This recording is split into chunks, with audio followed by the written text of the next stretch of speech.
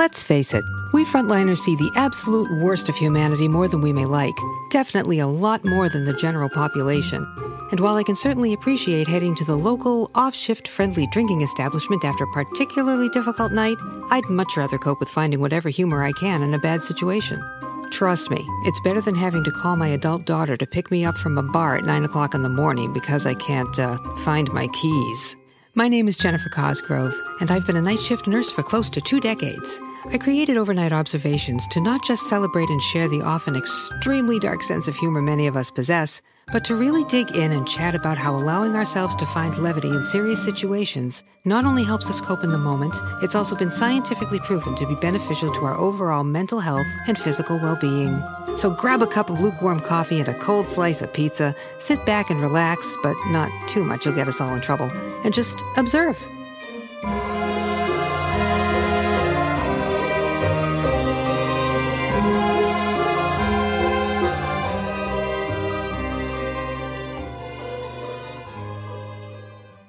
Hey there, welcome to another episode of Overnight Observations, Diary of a Night Shift Nurse.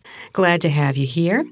And if you've taken a listen to the previous episode, you know that my goal is to recognize the day-to-day stressors that medical staff, first responders, and military personnel deal with on a regular basis, and how the use of humor helps dispel some of the mental and physical side effects, if you will, and allows us to get on with the task at hand, taking care of people to the best of our ability. Now, I threw out a few examples of somewhat dry, science-y information the last time, and while I hope you learned something interesting to chat about at the dinner table, or at least didn't find yourself nodding off, I realized there wasn't all that much to laugh at. I mean, humor scales, suicide rates, Sigmund Freud, holy crap, that's not where I want to go with this. I figured that in this episode I'll let you in on a few things that I found have given me a chuckle or two over the years, and maybe a little bit of background as to why I am the way I am. So I am going to start by mentioning hilarity in the darkest form of hilarity. I will start out by mentioning, though, that if you live in the United States, the first week in May is considered National Nurses Week. And go figure, 2020 was named the Year of the Nurse. Well, we certainly proved that it was, didn't we? Talk about hilarious. There are different ways that hospital corporations show their appreciation to those of us on the front lines that work nights, weekends, holidays, take care of family members, do all the stuff, clean all the stuff that they don't have to. And they show us their appreciation in really wonderful ways. And I hope you can kind of figure the sarcasm in my voice. And if you're in my line of work, you know exactly where I'm going with this. What did you get this year? We got a water bottle.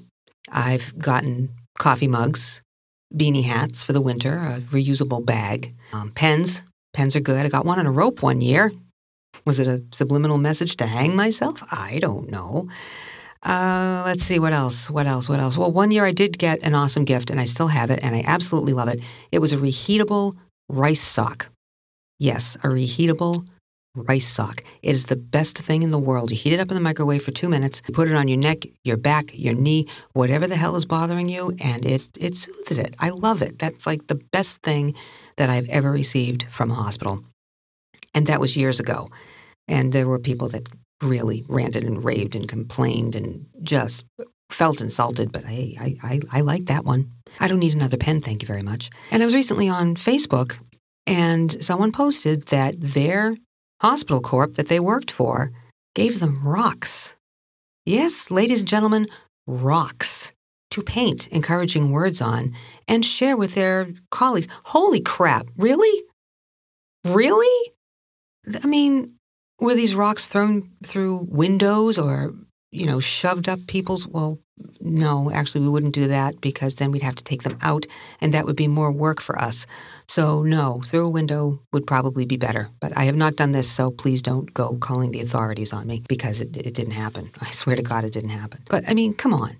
Really? A sincere thank you, maybe a little more than 50 cents an hour, once a year, if that. PPE, when we need it, we don't have to reuse it. Come on, it's not a political thing, guys. It's common courtesy, and we're expected to do so much for so little. Come on, the real appreciation that we get is from our patients and from our patients' families. I work in neonatal medicine.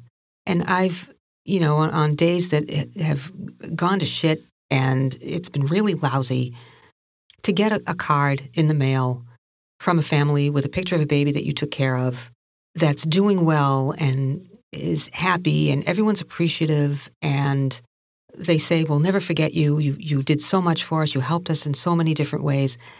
That makes it easier to go on for another day and to go back for another shift because where it counts, you are appreciated. But hey, a nice bonus at the end of the year wouldn't be so bad. Just saying. Anyway, thank you so much for letting me rant a little bit. I kind of had to get that off my chest. And let's carry on. All right. So how the hell did I get the way I am? A little bit of background. I grew up as the adopted only child of older parents who were generationally different than that of my friends. Both my parents were born in the 1920s. Dad fought in World War II. And Mom was a housewife and mom. And she and my dad were pretty much polar opposites. I don't think they were very happy looking back on it now, but they made it work and never a dull moment, I'll tell you, growing up. But it's material for a different type of podcast, I think, or a cable channel dramedy to be shown after hours. But I think what's most relevant here is the atmosphere of my youth. Mom loved old movies. The more melodramatic, the better. She loved Backstreet, Imitation of Life, From Here to Eternity, I Want to Live. The more melodramatic, the better.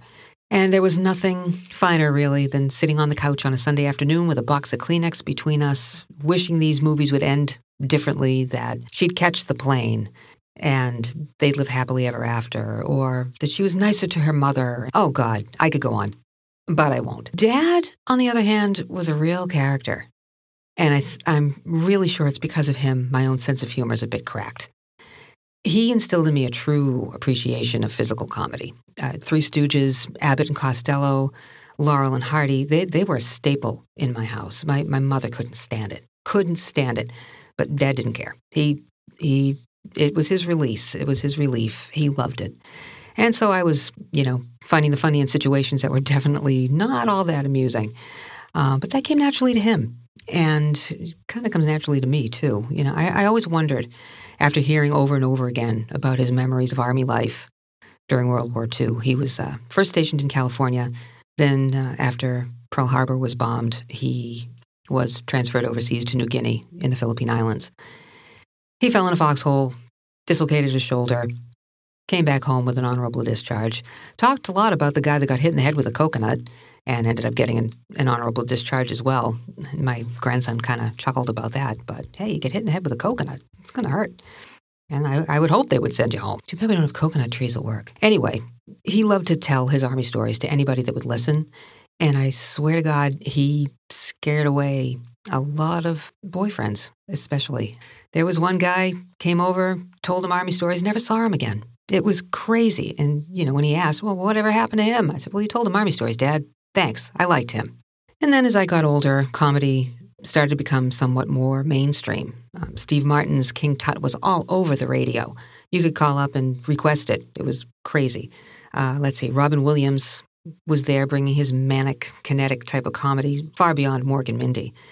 And then as we got even older still, friends of mine and I discovered British comedy on the local public television station, usually after 11 o'clock at night because, boobs. Monty Python's Flying Circus definitely made its mark on me. Brilliant, funny, political, physical, amazing stuff. Ministry of Silly Walks, terrific. Lumberjack Song, oh my gosh. Just all different kinds of really fun stuff that you find yourself quoting, and I still do to this day. And my parents really didn't get the whole British comedy thing. My dad did enjoy Benny Hill. He would say that it was because of Benny's little sidekick there, a little old man, but I know it was the boobs. Whatever made him happy, right? So finding the funny and not taking things at face value was always kind of a challenge, and it was an enjoyable one, just to see, what can I make out of the situation that's not going to drive me insane. And that really came into play during nursing school. It took me about 5 years to get in because of a long waiting list, but in the meantime, I was able to get all my prereqs done, so all I needed were core nursing classes, which was a good thing because once those began, there was very, very, very little time for anything else. I went to a community college, and it was an associate's degree program. And as such, we were told we would be in the hospital taking care of people, I think, week 3. So for the first couple of weeks, we really had to get down the basics of vital signs, how to take them, what the parameters were, the appropriate way to use sterile equipment, what we were going to expect going into the hospital to get our information on our patient, and so on and so forth. So that being said, we had to schedule a time to be signed off on a lot of these things, usually with the professors that ran the simulation lab. Well, I'm not one to have anxiety dreams. I'm really not. I don't have bad dreams. I don't really have nightmares. And I really think it's because I can laugh a lot of stuff off. It doesn't come back to haunt me later on. But the pressure was on doing these labs. And the night before, I had to go in and do my sign-off for hand washing and gowning and gloving. I had this dream that I was feverish. I'll never forget it. I was feverishly washing my hands at the sink. And I kept glancing up to look at my instructors, and they were both standing there with their clipboards, shaking their heads, no. And with this really disappointed, stern look on their face, and I'm thinking, what am I doing wrong? What's wrong? I'm washing my hands. What's going on? And I look down, and I'm washing my hands with gloves on. And I woke up in a cold sweat. If you know, you know. Some people will definitely not understand this, but again, if you know, you know. And I was all freaked out. I'm thinking, oh, that's just great. I'm going to flunk this. I'm going to flunk this. Who flunks washing their hands? Anyway, I go to class and I go in for my appointment. And the first thing I said to the very nice instructor, there was a very not so nice instructor too, but I got the nice one. I was happy. And I said, geez, Mary, I had this dream last night and I told her all about it. And she burst out laughing and she said, you're not the only one that's had that dream. That didn't make me feel any better. And I told her that. And she said, oh, just go ahead. If you don't take your gloves off, I'll let you know. I said, gee, thanks. So I did the whole thing and got the gloves off, kind of, dropped them in the barrel. And she said, very good, Jen. And, finished it all up and it was fine. But, oh, man, I'll tell you, just little things like that. You never knew what to expect. So do I still have anxiety doing things that I've been doing for over 20 years? You bet you're a bippy I do. I think it's just the nature of the beast, really. And I do kind of laugh at myself afterwards. But again, we want to do the right thing. We want to do everything to the best of our ability. And if we laugh at ourselves for being cracked airheads every so often, well, so be it. It's better than having a complete meltdown in front of people, which we do melt down, but certainly not in front of anybody else. That would be horrifying. It would be funny later on, looking back at it, but that's not what we want to do here. Going into the hospital to get our patient assignment, it was kind of dull. I mean, we'd go in the night before our clinical and find out who our patient was and get their records and look through them, write down their diagnosis and subdiagnosis and meds, and it was long before computers. So we'd have to do all of it by hand and have our little med cards and all of that baloney. And I think for about 6 weeks, there was one of the kids in my class, one of the guys in my class, he'd go in every week. We'd all be there together. We'd be getting our information. We'd go in the next day, and the instructor would say, oh, gee, sorry, Jimmy, your patient died last night. Every week for the first 6 weeks. This poor guy's patient died. Wow. He was seriously reconsidering his career choices at that point. But, the week 7, lucky number 7, they pulled through, and he was able to take care of them. And he was very happy about that. And we all kind of celebrated that because we were starting to think that, what's he doing in our class? I mean, why is he in our group? We don't want him in our group. Just kidding. He was a sweetheart. But the day-to-day things happen, and you got to chuckle about it. You really got to chuckle about it. I mean, hey, another time we were all sitting around in the cafeteria. We were on our lunch, and some of us brought lunch. And I pulled out a bottle of green juice. It was a Nantucket Nectars. I forget what the actual name of it was. But it was a green juice before green juice became, the thing. And sitting next to us was a table full of people from the office. I don't know how corporate they were, but, in their suits and in their skirts and the whole deal. Sitting down next to a group of nursing students was probably not the best thing for them to do because my buddy Lance says to me, "Hey, Jen, what are you drinking?" And I said, "Oh, it's green juice." And he said, "Yeah, that looks like something you just suctioned out of your patient." And the table next to us got very, very quiet.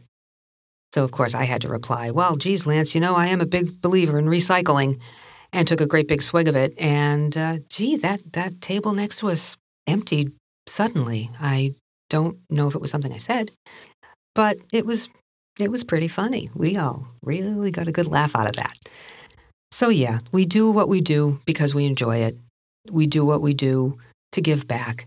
We do what we do because people like the table next to us aren't going to step up and do it unless they absolutely have to, and we charge in. So if we can find some sort of levity and comic relief in some of that stuff, why the hell not? If you have any funny stories to share or even want to let me know what you guys got for Appreciation Week this year, drop me a line. overnightobservations@gmail.com. Have a great one, and I'll see you next time. Ciao. I hope you've enjoyed this episode of Overnight Observations, Diary of a Night Shift Nurse. If you've laughed a little or a lot and learned something in the process, I've done my job. For more respectfully irreverent humor and the scientific proof that it's actually good for you, subscribe, rate, and review. Don't forget that a little bit of levity goes a long way to leaving some of the darkness behind. The sun always rises. Greet it with a grin. Thanks for listening.